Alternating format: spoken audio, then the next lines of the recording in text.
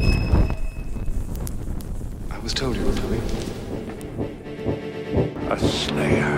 Put himself stuck, rather like a cork in a bottle. My ascension is almost at hand. Jeez. I don't like vampires. I'm gonna take a stand and say they're not good. I knew I could count on you. It's fucking I fantastic. love that sound. The ice cream bar's this way.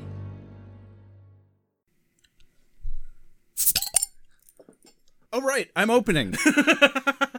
Did you forget already? Welcome back. I did.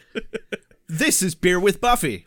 I'm Josh, I'm Rex. and this is Season 2, Episode 1 of Beer with Buffy and Buffy the Vampire Slayer. That's right, we're back. You can't fucking get rid of us. We are permanently slathered all over the fucking internet now.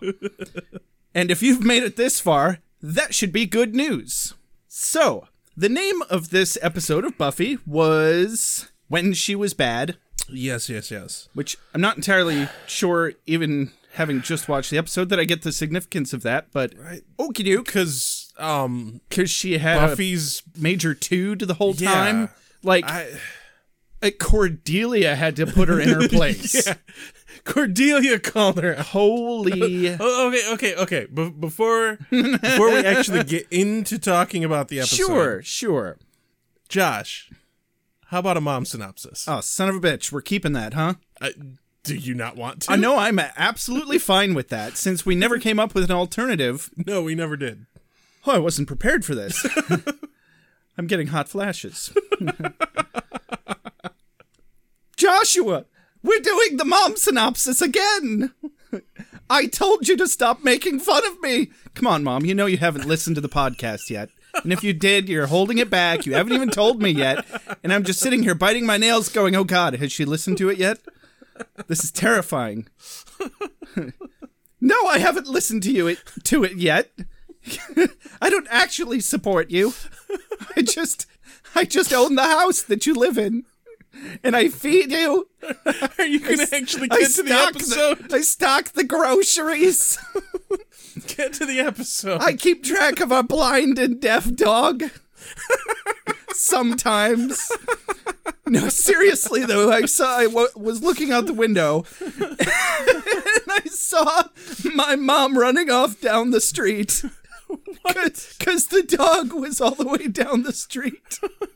This dog is blind and deaf. I'm like, maybe you should put it on a rope. More importantly, it is a blind deaf chihuahua. Like, a squirrel could eat this damn thing. At the very least, they'd be best of friends. So, apparently I'm back from chasing the dog, Joshua. Where are you at in this episode of Buffy? Why is Buffy being such a cornhole?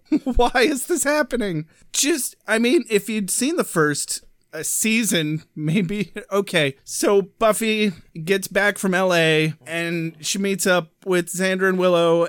She's like, no, I haven't slayed anything all summer. It's been really boring. And Xander's like, yeah, I've been bored too. And Willow's like, not me. And he's like, oh, I mean, not me too.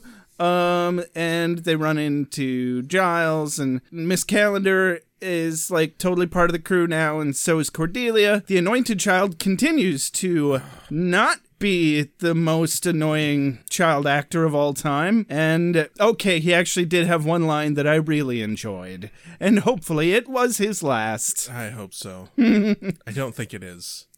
So basically, the Master tries to get one last hurrah, and Buffy works out her shit. That's what happens. Oh, and possibly, just maybe, I'm gonna go ahead and knock on wood real quick. We may have witnessed the death of Nice Guy Xander. Oh, just maybe. Yeah, just maybe. Let's hope, guys. Let's really hope. Fingers crossed. That was real wood that I just knocked on. Maybe it wasn't. No, that's real wood. Okay, could have just been a cheap pressed wood TV tray, for all I knew. No, it's real wood. I don't trust you to not cheap out on furniture, Rex. I didn't purchase that. Oh, excellent. I stole it from a roommate. That's the best kind of furniture. Yes. Is this from me? I must be ready. I need my strength. Give me more! Night, I shall walk the earth. Hold on. You've got something in your eye. So we opened on the episode to Willow and Xander walking at night. Yeah. And they're eating ice cream, or Xander's eating ice cream. Xander was eating ice cream. They obviously came directly from the ice cream shop. How appropriate. It was all a ploy. She never actually wanted ice cream. And they're playing a dumb game where they're quoting lines from movies, and they're trying to guess what movie it's from. And it's a cute little interaction, and oh, it's an amazing little interaction. Like, the second she hoists herself up onto the wall, I'm like, ooh, she's at perfect kissing height. There's no way any man can resist that, whether he's into her or not. And it's not possible. They do this cute thing where Xander gets ice cream on her nose and goes to lick it off, and they're about to kiss. And a fucking vampire is just like, hey guys, what you doing? And they're like, oh no. But more importantly, though, right during this interaction, Willow mentions Buffy to Xander, and Xander just, and in a fashion that like felt very sincere, he's like, no, I'm so over her. So over her. I wrote down, I fucking hope so. You fucking better be, after the way she walloped him down. So but then he's still like, but a man has desires and stuff and needs or some shit. And I'm like, careful. Down, boy. You almost had a romantic moment. The vampire attacks him, and Xander actually like pushes Willow behind him and like goes to fight the vampire. I didn't notice that. However, there was something I wanted to bring up real quick first. So Xander wipes off the ice cream from her nose that he put on her nose. Mm-hmm. And I mean, if you were there, it made sense. So whatever. You've watched the episode. Yeah, we don't need to cover that.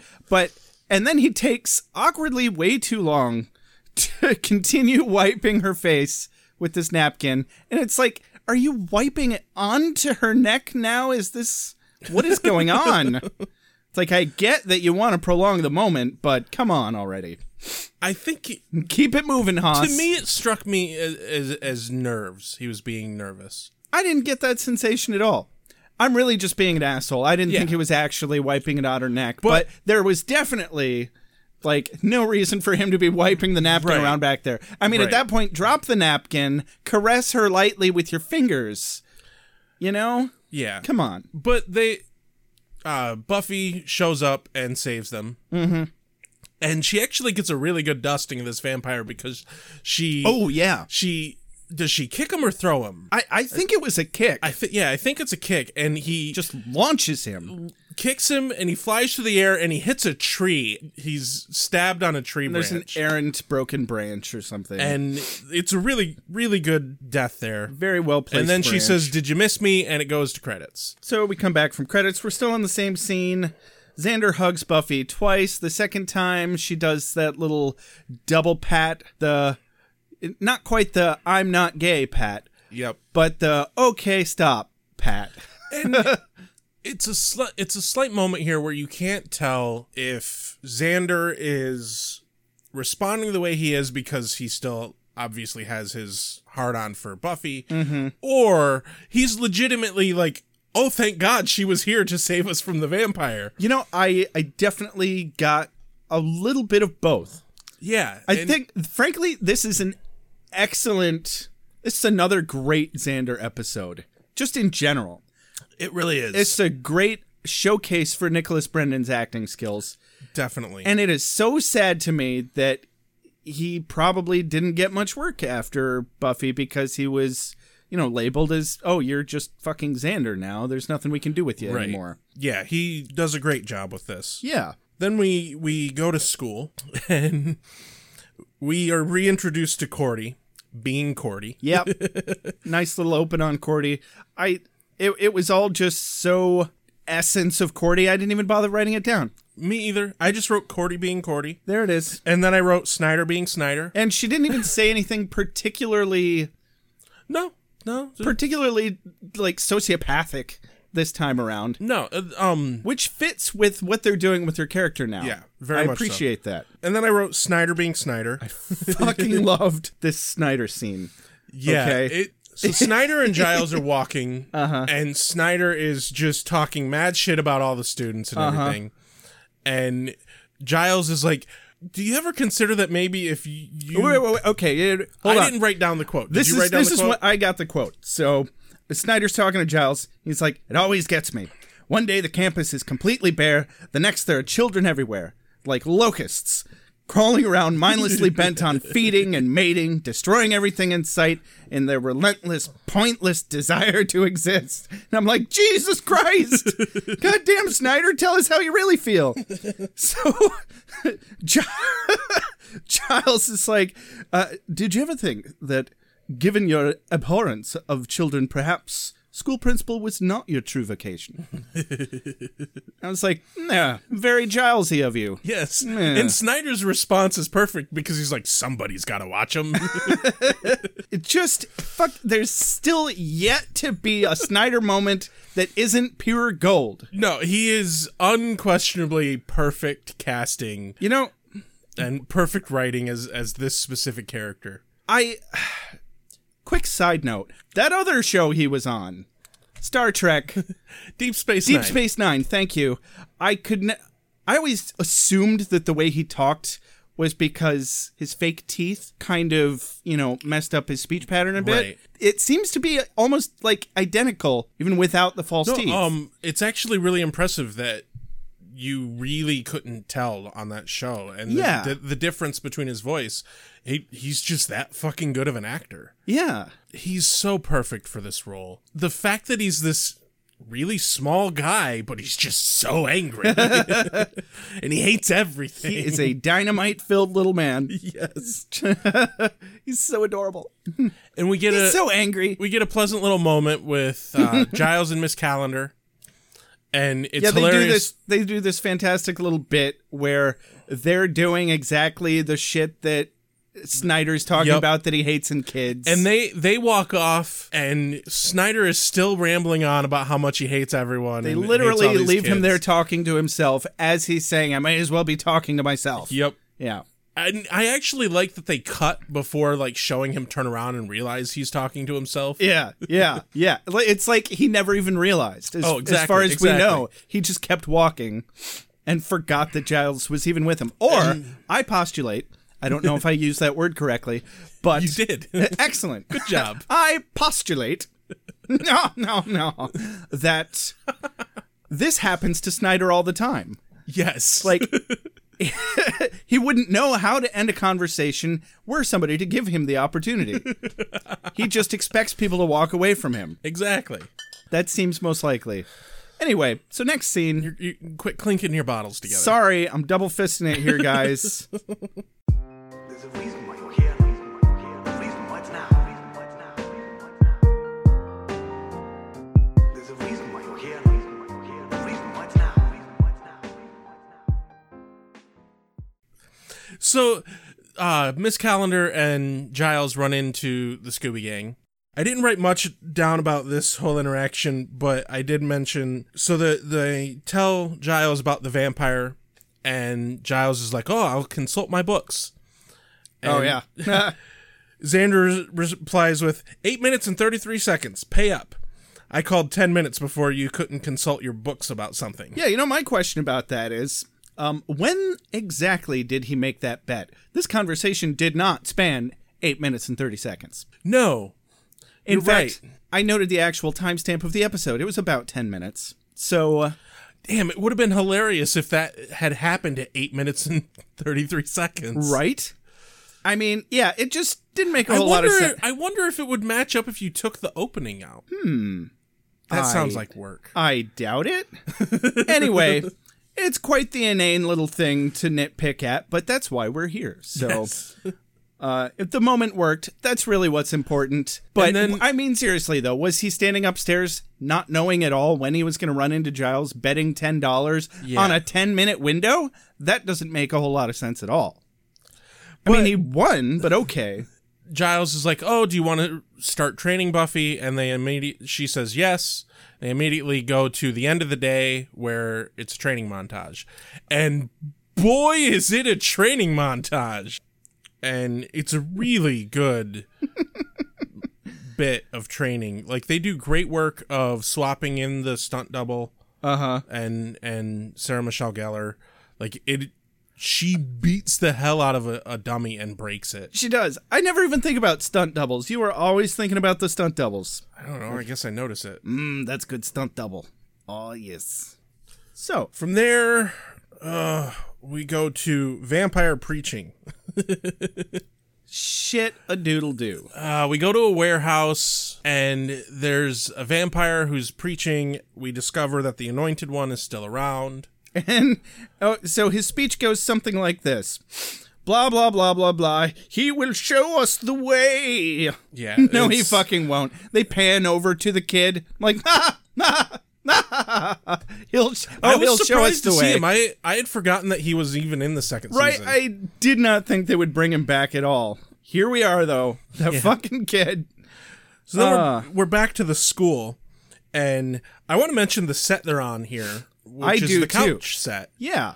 This is the first time we get to see it. Would you like to hear my description of this set? Yeah, go ahead. So, cut to, where the fuck are they? Some kind of lounge in a high school? And it's not destroyed or completely overrun with assholes?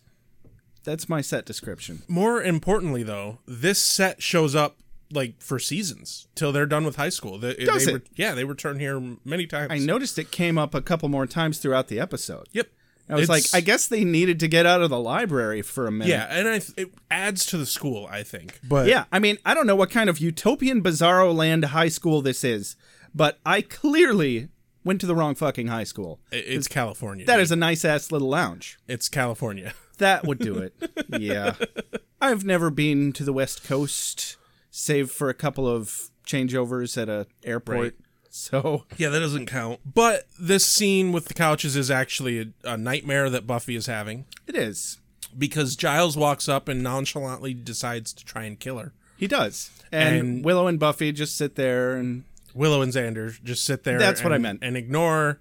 It's really well done and really disturbing. I enjoyed it. I enjoyed the level of disturbing. The way they shot it and the way they put it together, the facial expressions on both Xander and Willow, they're like, oh, this is a thing that's happening. Okay. Yeah. Yeah. Even in Buffy's dreams, did you notice that Willow and Xander can exchange snacks without even discussing it? They both pull snacks out. Willow pulls out an apple. Xander pulls out like some sort of health food bar. I thought it was a Pop-Tart or something. It's in a silvery wrapper. It might be a Pop-Tart. They just look at each other, don't say a word, and toss the snacks to the other one. Yeah. And I thought that was pretty clever. It's like, but it's actually a nightmare. Yeah. Buffy wakes up, and Angel is standing in her room. Just hovering over her. I think she rearranged her bedroom or changed rooms. That bedroom set looks nothing like it used to. I don't know. I didn't really focus too much on the I'm thinking about the puppet episode where the puppet comes in through the window. Well, there's windows on both walls. Okay. I just don't think you can see the other window that the puppet came in. I guess I just never, because now the window's on the left of the bed. I feel like it used to be on the right. There was still a window there. Not really important. This brings up, I want to ask you a very important question here. Oh. So, Angel is there when Buffy wakes up from a nightmare. Yeah. Okay. How often does Angel do this? Because think about it. He stood there and waited. She woke up from the nightmare. She rolls over and sees him. And she's like, oh, hello. And he says, oh, is it okay if I come in? He's already fucking in her room. Yeah. Does he regularly show up at her house and watch her sleep? What happens if she didn't wake up from the nightmare? What if she just slept till dawn? That is a very real possibility. And, like, does he regularly show up at her house and watch her sleep waiting for her to wake up? And if she doesn't wake up, does he just go, oh, I guess I will talk to her tomorrow? Just to counter that, just for funsies, just for shiggles, if you will, she does mention that something like, if he hadn't woken her up, blah, blah, blah, blah, blah. So they made it sound like he specifically woke her up. It wasn't necessarily the nightmare. Also, I don't believe either scenario, that she woke up from the nightmare or from him, she looked more like she was thirsty or needed to pee. She did not look even vaguely disturbed by that nightmare. She looked annoyed. To be fair, though, think of the kind of nightmares that this girl has to have. Like, could you imagine her psyche at this point? Like, that's one of the more tame nightmares. Yeah. I believe Like, it. Seriously. Yeah, 'Cause- it's amazing she's not more fucked up in this episode than she is. yeah, really. Yeah. But Yeah.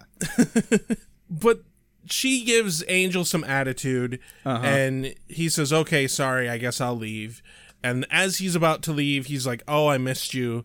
And then she rolls back over and says, I missed you too, but he's already gone. Yeah. Funny how the timing works in this scene. Like, she rolls over and turns her back to him while she's still in bed, while he's uninvitedly in her bedroom. Yeah. And she has major trust issues now that she knows he's a vampire, and she's the fucking slayer. She's got a fucking vampire in her fucking bedroom. And she turns over huffily. And then after she rolls back over and realizes she's gone, she's obviously like, oh, how dare he just leave? And she's upset that he just left. It's like, you told him to leave. I'm just nitpicking the timing of the whole event, because he, like, took way too long to be like, okay, I'll leave. I missed you. And she turns around and, like, 0.04 seconds after he said, okay, I'll leave, bam, he's gone now. And she's like, but I want, oh. It's almost like somebody was editing this. Yes. Hey, got your steak. Hey, got your steak.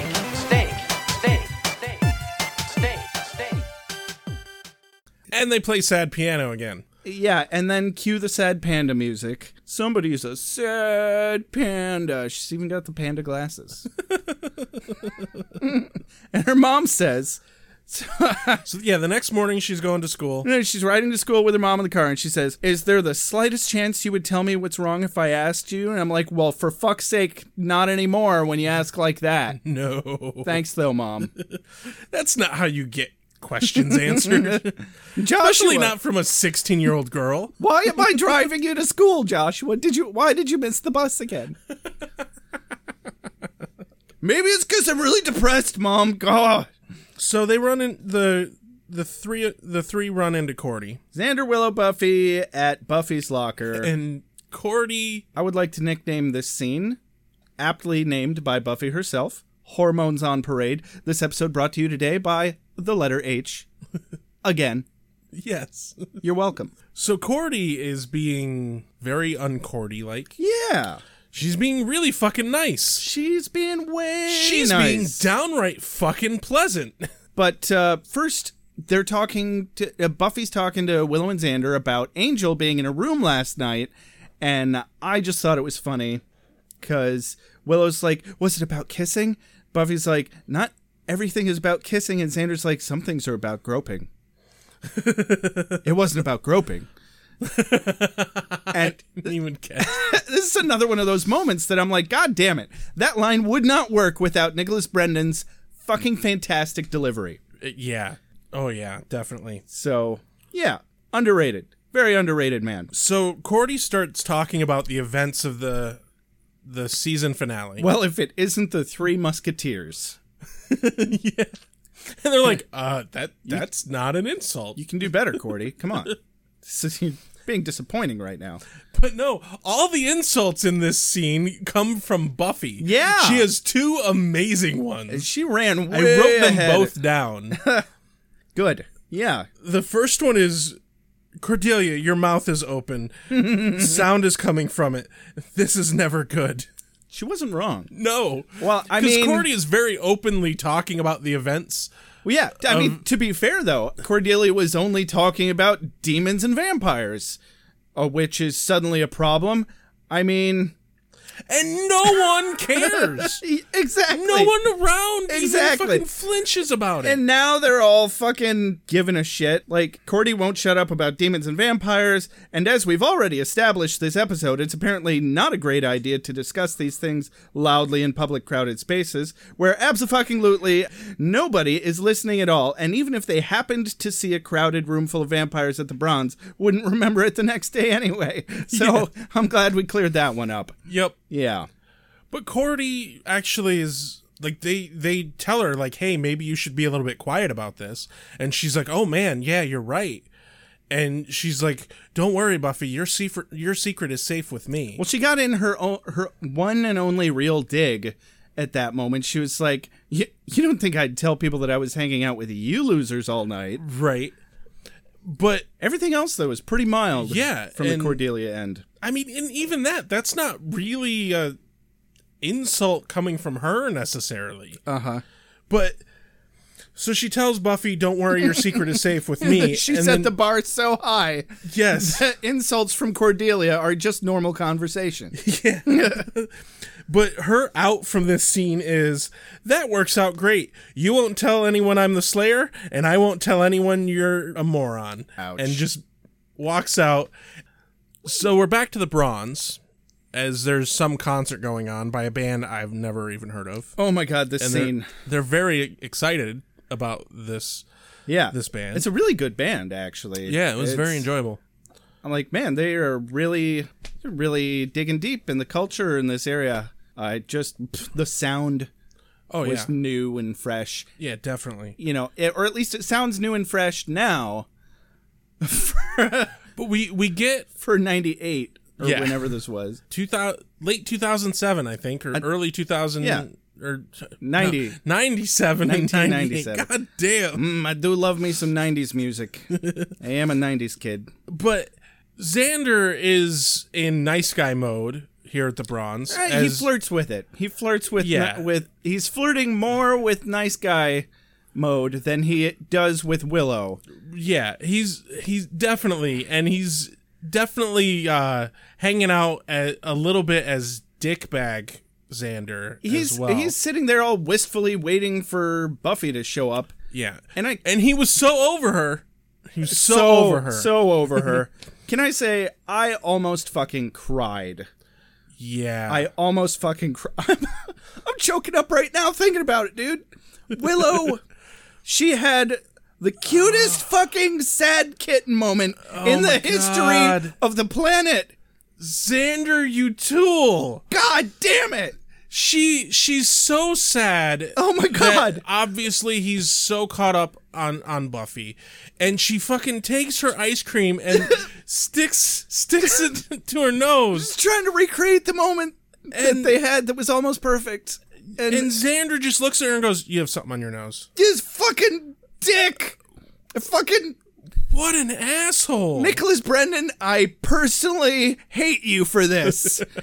How dare you let this beautiful piece of cinema happen? No, good on you, though. Xander, you can fucking eat a dick, though. So Buffy comes in. God damn. And Angel's there, randomly. Yeah. But Buffy just outright rejects Angel. Oh, wait, before that happens, we have a quick cut to the graveyard with the Anointed and his minions. Right, they're digging up the Master. Digging up, well, we don't know that it's the Master's bones yet, but I assumed. Well, they gave some hints that his bones were buried in the graveyard. Oh, did they? Yeah. Okay. In the very first scene before the opening credits. So you could totally tell that those guys' nails were fake, because he was just palming the dirt out, and he's like, oh, it burns, it burns, and they're like, shut up and dig, it burns, and the skull was like under 3 inches of loose dirt. Come on, Giles. Like, Giles, what the fuck? What? You can't dig a deeper hole to put the fucking corpse in? I was gonna say, they buried the fucking bones, didn't they? Jesus. Damn it, Giles. God. What good is making it consecrated ground if it's just 3 inches of dirt? Yeah, and the burns didn't even really amount to anything, just some guy whining a little. No. Anyway. Like, for all the work that they must have gone through to bury those bones, like, it was super easy for the vampires to get the bones out. It's super easy. Way too easy. And apparently they kept the skeleton completely intact. Yeah. Like, its tendons and cartilage apparently holding it together still. It's hard for me to say anything cool or witty or at all. I can usually make a few vowel sounds and then I have to go away. I don't mean to interrupt your downward mobility. Yeah, you're the Slayer I and just wanted to we're tell like you. the Slayerettes. Oh, please. So anyway, we jump back to the bronze, and Angel tries to talk to Buffy. Yes, which is thoroughly more important teen drama than Oh, yes. anything regarding the Master. Fuck the plot. We don't need plot. We need trauma. Yeah, that's what I was saying, Rex. God, get on the get with it.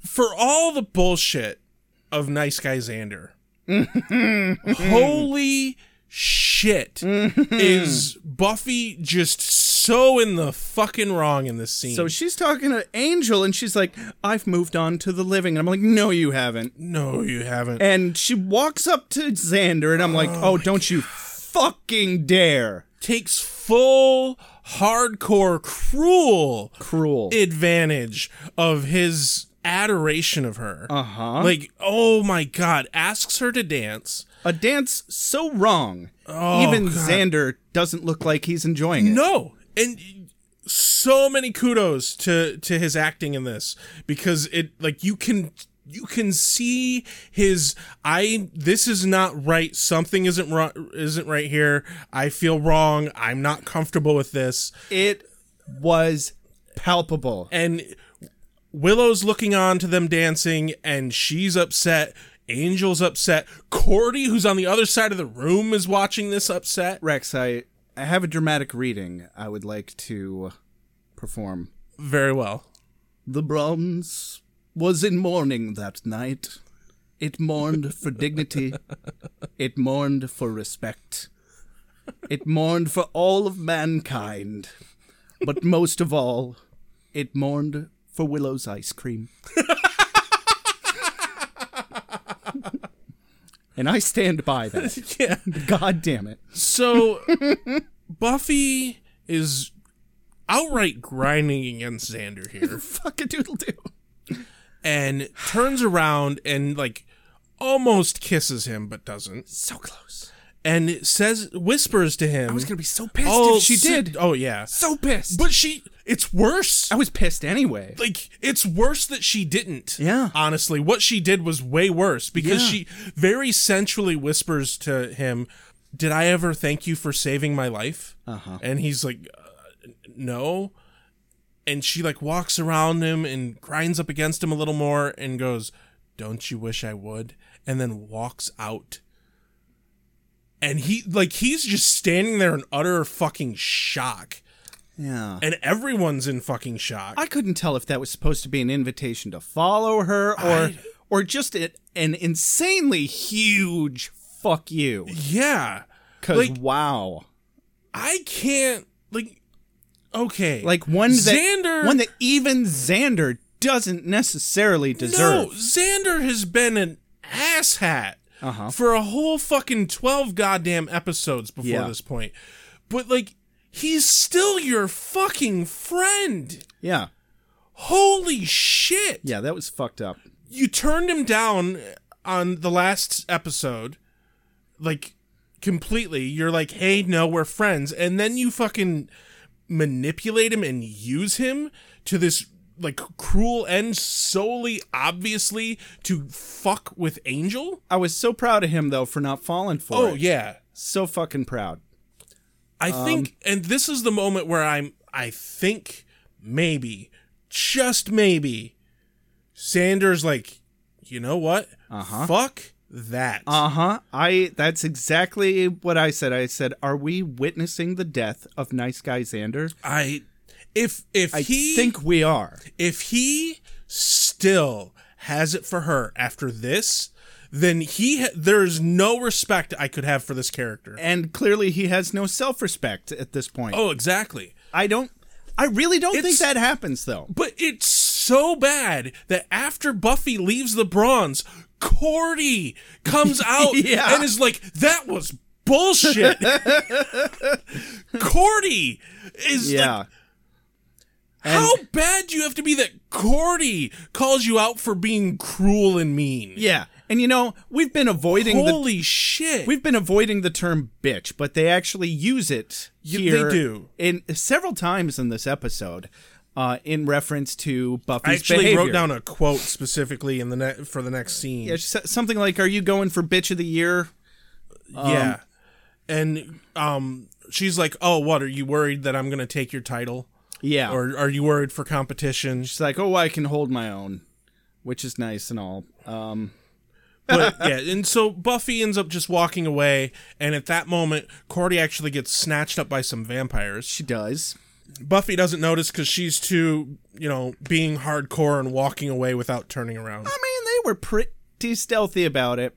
Yeah. So, but Cordy's whisked away, and she finds Miss Calendar in a room that they throw her in, unconscious. Yes. When the fuck did they grab her? That is a good question.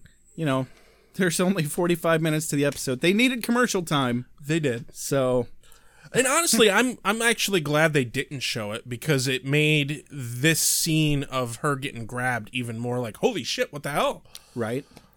I mean, expositorily, however that word goes, it wasn't really necessary. Yep. Moving along.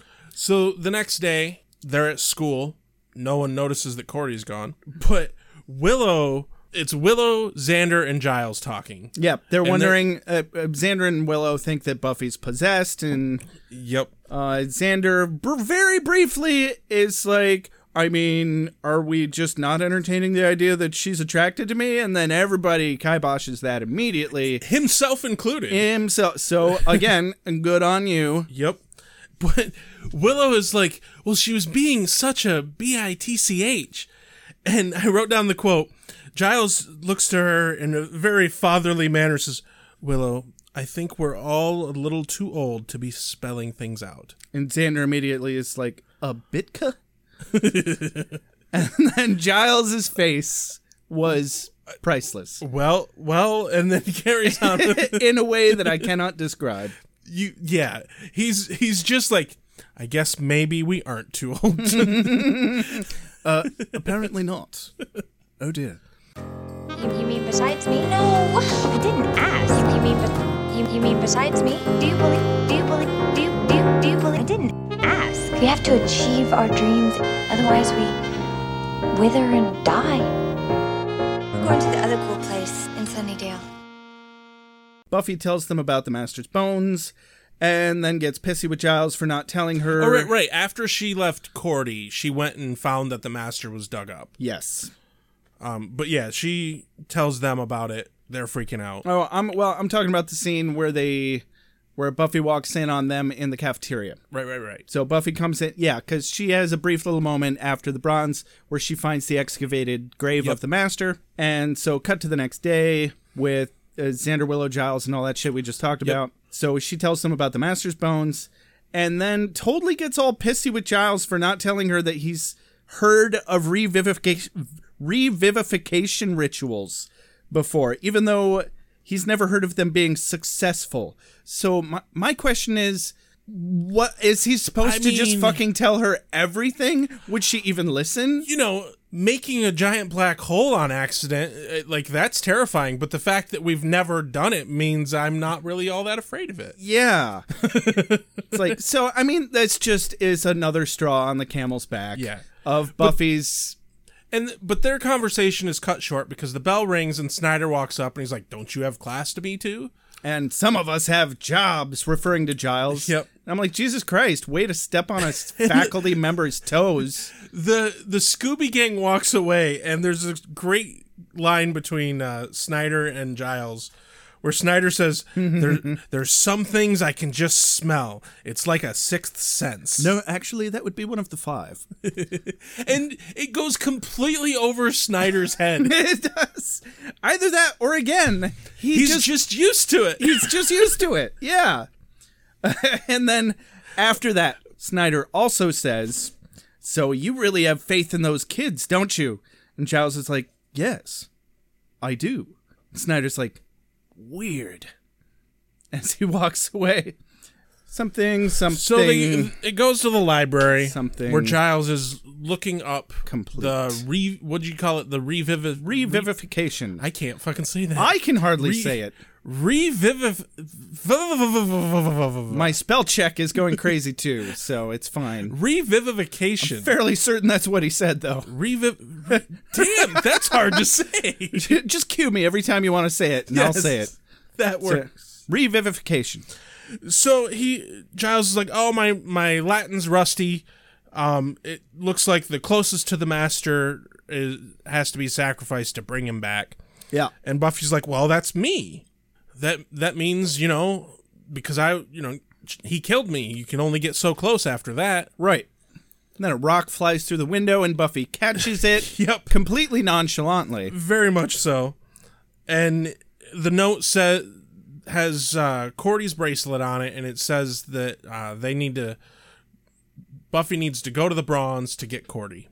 Or she's dinner. And Or she's dinner. And Xander's like, they're going to cook her dinner? Oh, God, pretend I didn't say that. There's a great moment where they're all just staring at him like, what the fuck? You're not even that dumb, Xander. Right? But he is sometimes. At least that's where the joke was. Yep. Yeah. That's where the joke was. He's actually a comedic savant. Well, it was like, you can't go alone, Buffy. You forgot the last part of the letter. P.S. This is a trap. Oh, right? Yeah. She's like, no, I can't do this while watching over you guys. I'm sick of it. I'm just going alone. So she runs off. I can take care of myself and shit. I ain't need to be babysitting y'all too. And she's gone. She's gone. To the Bronze. But of course, the Bronze. She runs into Angel. And she's like on her way to go save Cordy's life and like trying to pick a fight with Angel. Enter Angelus. And Angel is like, don't you have somewhere to fucking be? What the hell are you doing? Yeah. So I get that she has trust issues. I mean, she doesn't really need too many excuses. He's a vampire. Right. Sure. But this whole episode, I can understand her having issues with what happened after the Master. Uh-huh. I can understand her being very afraid and confused, and the problem that this would create with someone who is so powerful but feeling powerless. Yeah. And I think that's what they're going for here, is what happens to somebody who is so powerful but still feels powerless. And I get that that's what they're going for, but some of the personality changes over this episode for her character don't quite fit. Lacks a bit in execution, huh? Exactly. Okay. It's a bit too off the mark. I can get on board with that. This bit here really bothers me because she's like, oh, okay, I gotta go save somebody, but then trying to pick a fight with Angel on the way and like half in her head obviously ignoring that she has to go save somebody because Angel has to remind her that she's off to go save somebody. That doesn't fit in any scope of how I imagine her as a character working. Also, it's super inconsistent that she walks into the Bronze and he follows her right in and she has no issue with that. Yeah. Whatever. Right after she told him to fuck off. But Cordy's not there. There's just this one female vampire, and they're like, why is there only one vampire here? Cut back to the library. Uh-oh, it was a trap, but not for Buffy. Right. And just back at the library, Giles is reading, oh, this translation is wrong. It doesn't mean who's the closest to the Master. It means who was nearest him when he died. Physically in proximity. And if you remember from the season finale, Xander, Angel, and Buffy were on the roof. So they were on the roof when the Master died in the library. The people who were in the library was Miss Calendar, Cordy, Willow, and Giles. Yeah. I do. So they were physically recall. the closest to the Master when he died, so they get all captured. Yes. Buffy runs back has Angel watch the vampire that they captured at the Bronze, runs back to the library, discovers that Xander is there, bleeding from the face. A bit. He's bleeding a bit. out of his nose. And his mouth a little bit, maybe kind of. He looks like he took a couple of hits. A couple, probably. He's legitimately pissed at her. Yeah, and he threatens to kill her. Oh, like if Willow is hurt.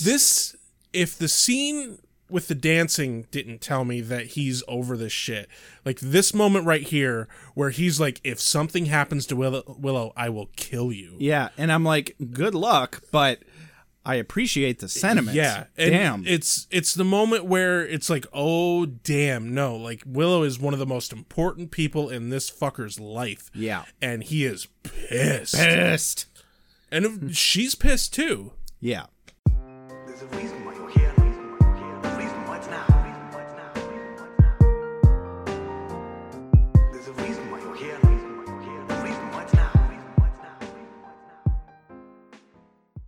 So they go back to the bronze, and she tortures the vampire. Oh my god, she tortures the vampire. Who Angel's still just hanging on to. Yep. Because she asked him to. Even though she did not want his help at all. Yeah. So, but anyway. To torture the vampire, she puts her necklace cross in the vampire's mouth. Yeah, that was pretty brutal. Oh my god. That was fun. I'm kind of like, damn, that's a bit much, don't you think? Nah.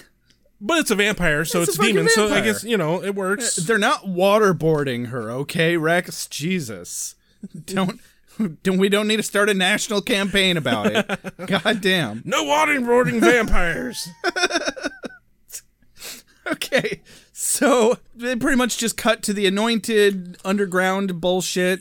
They set up this big contraption where the master's bones are on a big table, and they hung the four of them from their feet, and they're dangling them above the master. I guess they're going to cut their throats. Yeah, I think they were going to bleed them over the master's bones. And may I say, it was very satisfying the way all four of them swung in tandem together. Honestly, like that. I think they just literally strung them up by their feet. Oh yeah, absolutely. That was real physics right there, son. Yeah, and that's holy shit. That's kind of impressive because I think it was the actual actors and not necessarily stunt doubles. It appeared to be. I mean, they don't need to do anything except not pass out, right? Frankly, if they do, they still got the shot. Yeah. Hang here, relax. Yeah. Take a load off. We got some coffee and donuts for you when it's all over. So, the Angel, Xander, and Buffy come into the warehouse. They sneak in the back. Yeah. If you can't hear the air quotes in my voice, you're doing it wrong. They're listening wrong. And if they can't hear the air quotes, they're listening wrong. That's correct. I'm pointing at every single one of you right now. So they're like, Buffy, we need a distraction. What are you going to do? She's like, I'm going to kill them all. That ought to distract them. And I'm like, great. And then let the feisting begin. Feisting. And the start of this fight is fucking stupid, by the way. Yeah. Did you notice that? So we see a stake come through this vampire's chest from the front. Yep. He dusts, and then we've got Buffy standing behind him, and she's just holding her fists up. There's no stake. This actually... Did she leave the stake in him? This happens a lot, and it actually it makes me question, because I've always wondered this. So there are times when Buffy stabs him with a stake and then lets go of the stake, and the stake disappears with the body. Huh. But if she holds on to the stake, the body disappears and she still has the stake. Now, obviously, it's just special effects. They have to dust the whole thing, I guess. They don't want to cut in the stake just falling to the ground. But it really, why? And it was a really quick little moment. I had to rewind it a couple of times. I was like, wait. My subconscious told me something was wrong with that moment. Yeah. And, under any other circumstances, I wouldn't have turned it back. I just wish I understood why the stake dusts with the vampire if no one else is holding it. I don't think... It's a dumb little thing, I understand. I think that's one of those let it go things. Have you met me? Have you met me? I don't let things go. We're doing this podcast together. I think we're in agreement, and I'm just trying to move it along here. So the fight here is pretty damn good. So the whole fight.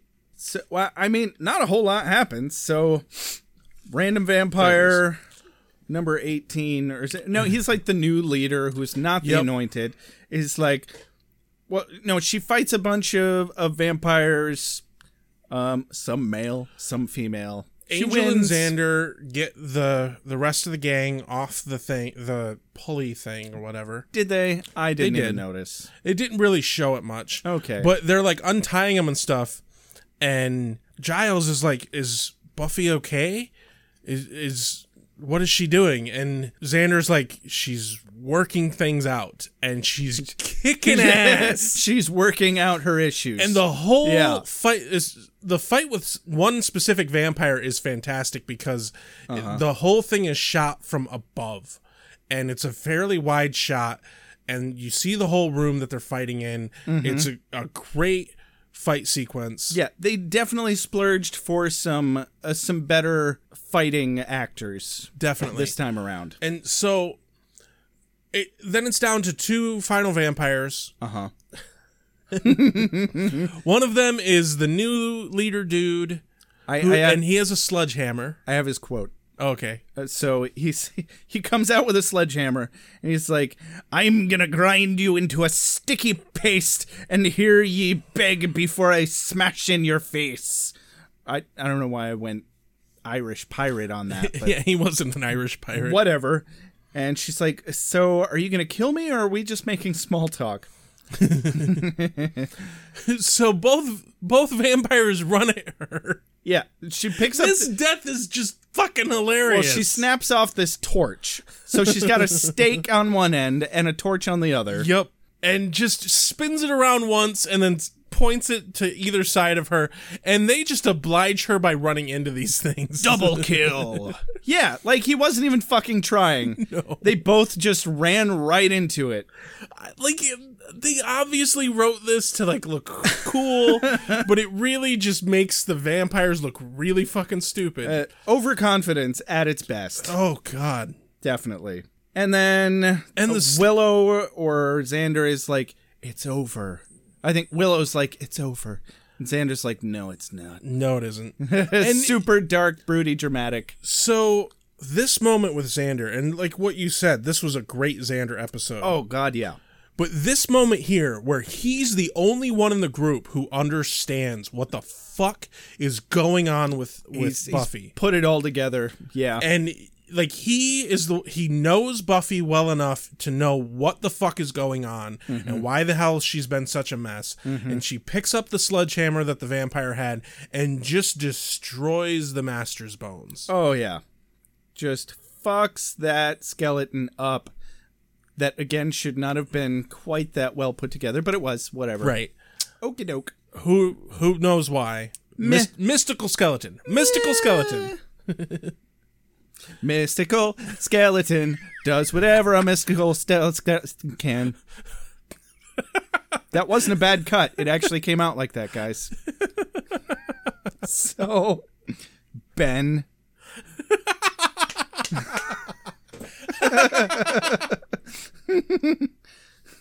So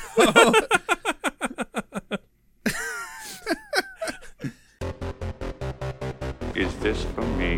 I must be ready. I need my strength.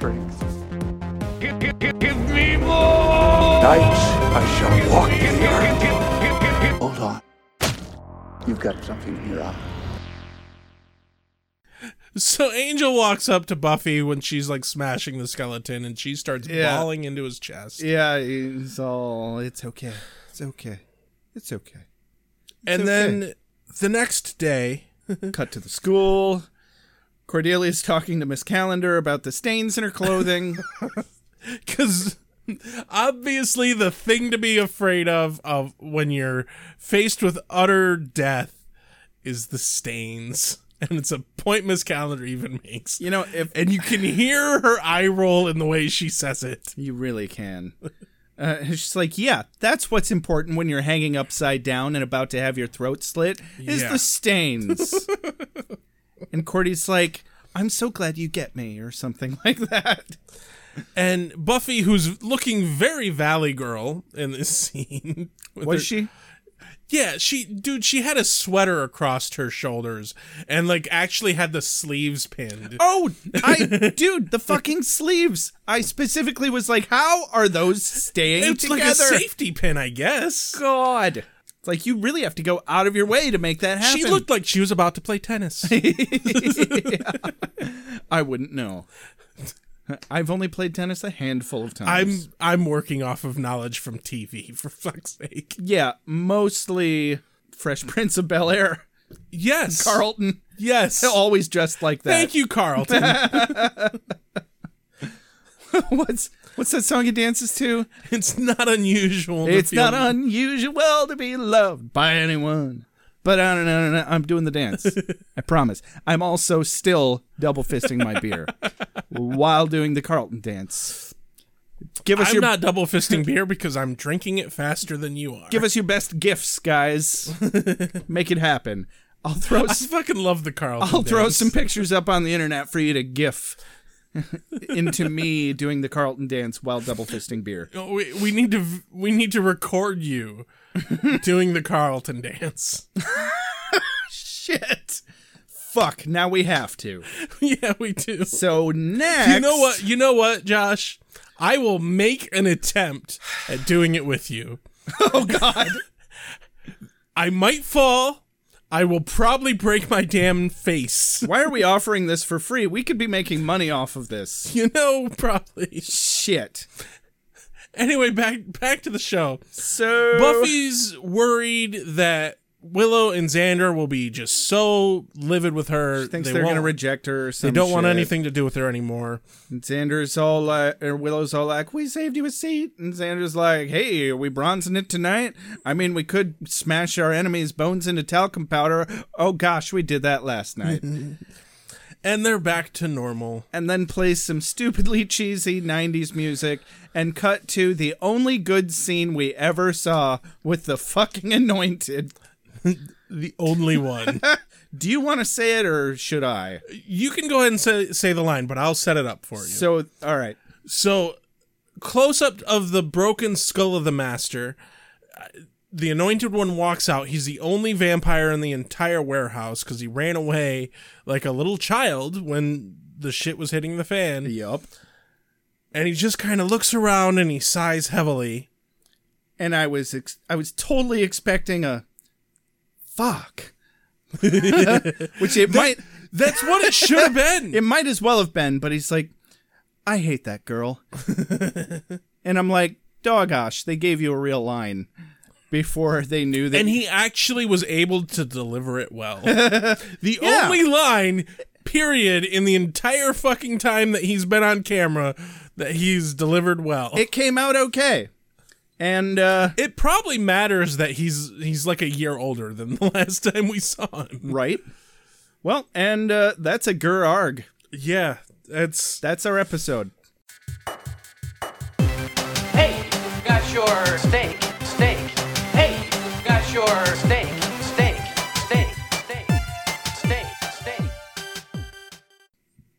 Did you like the episode? So I guess just real quick, I'd say if there's one thing that I really took away from this episode, it's that Cordelia really should be the Slayer because she's a fucking sociopath. Even when she's nice. You know, it actually begs the question of, would we want that? I don't think she could wield that power responsibly. I think those vampires would be terrified.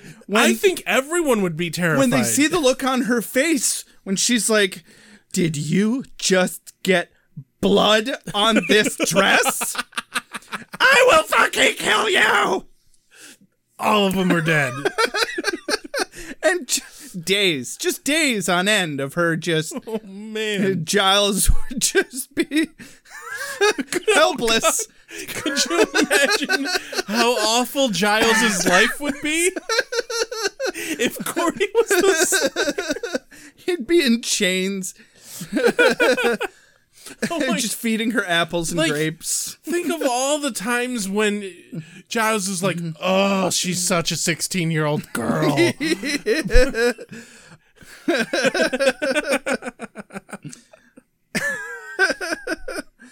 Oh my god.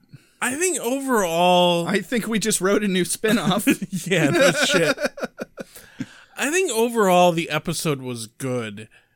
I was a little bit put off by the attitude change in Buffy being a bit too far from the norm. It was a bit harsh. This is the kind of attitude change you would expect by literally her being possessed or something. Like, right? It didn't read properly as being someone who had necessarily gone through trauma. Yeah. It didn't read as emotional trauma so much as unnecessary bullshit. Yeah. Yeah. But it really was such a good Xander episode. Excellent. But more importantly, it was a really good Willow episode, too. Yes. Because the few moments that we get, especially with her interactions with Xander, just fucking heartbreaking. Flooring. Utterly flooring. I wouldn't even classify it as... I would say it was an excellent episode for Xander and Willow's relationship. Definitely. And I think this is the end of Nice Guy Xander. Oh, God, we can only hope. I'm going to go on record right now as saying that this is the end of Nice Guy Xander. Yeah. Sure. Me too. What could possibly go wrong? We could never end up eating our words. We haven't had this conversation before. If I'm wrong, I will eat my hat. Excellent. Here's the catch. I don't own a hat. Oh.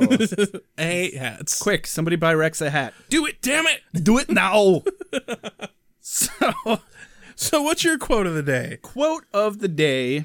Well, let's see. I missed one where Giles says, punishing yourself like this is pointless. And Buffy says, it's entirely pointy. I enjoyed that. That was good. Right? There was a Snyder quote that I missed. No, I didn't really miss it. He was just talking about he smells like a sixth sense and Giles. Okay, so I think I'm just going to pick this one as my quote of the day. Snyder says, there's some things I can just smell, like a sixth sense. And Giles says, no, actually, that would be one of the 5. Yeah. I love all these little interactions between Giles and Snyder. Giles clearly just outwits him consistently, and Snyder doesn't even notice. He doesn't notice. Funny. He doesn't care. It's so funny. Snyder is so just true to himself and just a perfect beacon of, accepting the person that he is. That is what's important. I'm going to have to choose a Snyder quote myself, but I'm going to go with... Oh, apparently I didn't write it down. I'm going to have to go with the Snyder Locust line. Okay, at the beginning? Yep, at the beginning. What was that quote? Give me a second. Right. So, Snyder says, always gets me. One day the campus is completely bare, the next there are children everywhere like locusts, crawling around, mindlessly bent on feeding and mating, destroying everything in sight in their relentless, pointless desire to exist. More importantly, though, the way he delivers it, between the pause between the... it's empty and everything. And then before he says anything about locusts, there's a nice pause there where you're like, is he going to talk about the beauty of it being a bustling, place of learning? No. You thought he was about to say something nice about kids for a change. And he doesn't. Yeah. And the delivery is fucking spot on. Spot on. Definitely. So yeah, we both picked Snyder because anytime that man is on camera, it's fucking gold. It is. We only get 3 good seasons out of Snyder. You know what? I'm just going to give as many quotes to him as I feel like. Definitely, because he's fucking gold every time. Every time. The Snyder. And then Odo runs in and he's like, get off of my promenade, you Ferengi. Oh, there it is. And he's like, I'm trying to run my bar here. So this has been Beer with Buffy. It has. A few things we want to add is you can find us on Facebook and Twitter now. As Beer with Buffy. We even have a Facebook group that we can discuss episodes. Should you feel the need to leave any comments or suggestions. If you want to hear the episodes, you can now find us on iTunes, Google Play, and Spotify. Feel free to contact us at beerwithbuffy@gmail.com. Yep, and you can always find us at beerwithbuffy.com. And as always, I want to thank Ben Alexander, our excellent composer. Excellent. You can find him at Mad Music Maker on SoundCloud, where he has a playlist with all the music from the show. Definitely. So please subscribe, like, share, do all that fancy stuff to people that you like on the internet. And give us reviews. Those reviews are good on iTunes. They are. Rate us 5 stars because we're fucking hilarious. Absolutely. Or at least Josh is fucking hilarious. I do what I can. I'm mostly okay. I use Rex as a launch pad. What can I say? So this has been Beer with Buffy. I'm Rex. I'm Josh. Have a good night. I'm satisfied. Sploosh. You are the Slayer. Lives depend upon you. I make allowances for your years, but I expect a certain amount of responsibility, and instead of which you enslave yourself to this cult. You don't like the color?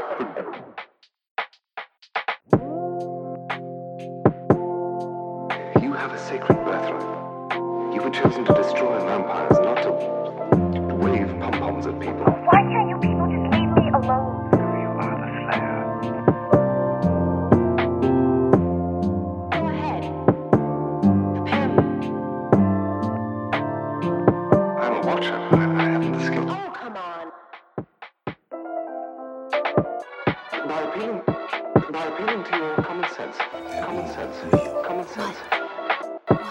Werewolves, incubi, succubi, everything you've ever dreaded was under your bed, but told yourself couldn't be by the light of day. One girl in all the world. Common sense. One girl in all the world. It was a bit, British, wasn't it? Whee! Wait, what have we done? Why are we watching this?